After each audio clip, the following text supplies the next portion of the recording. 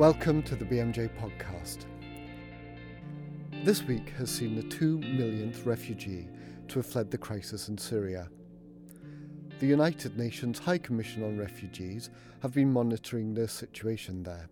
And earlier today I talked to Andrei Mahechik, a spokesperson from UNHCR, to find out about the situation on the ground and to ask what the most pressing needs of the displaced people are. Yeah, well, basically this week we have witnessed passing the 2 million mark when it comes to the size of the Syrian refugee population in the region.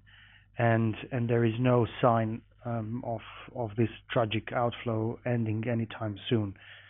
Syria is basically emptying itself of its population who cross the border usually with very few belongings and not more than the clothes on their backs. What is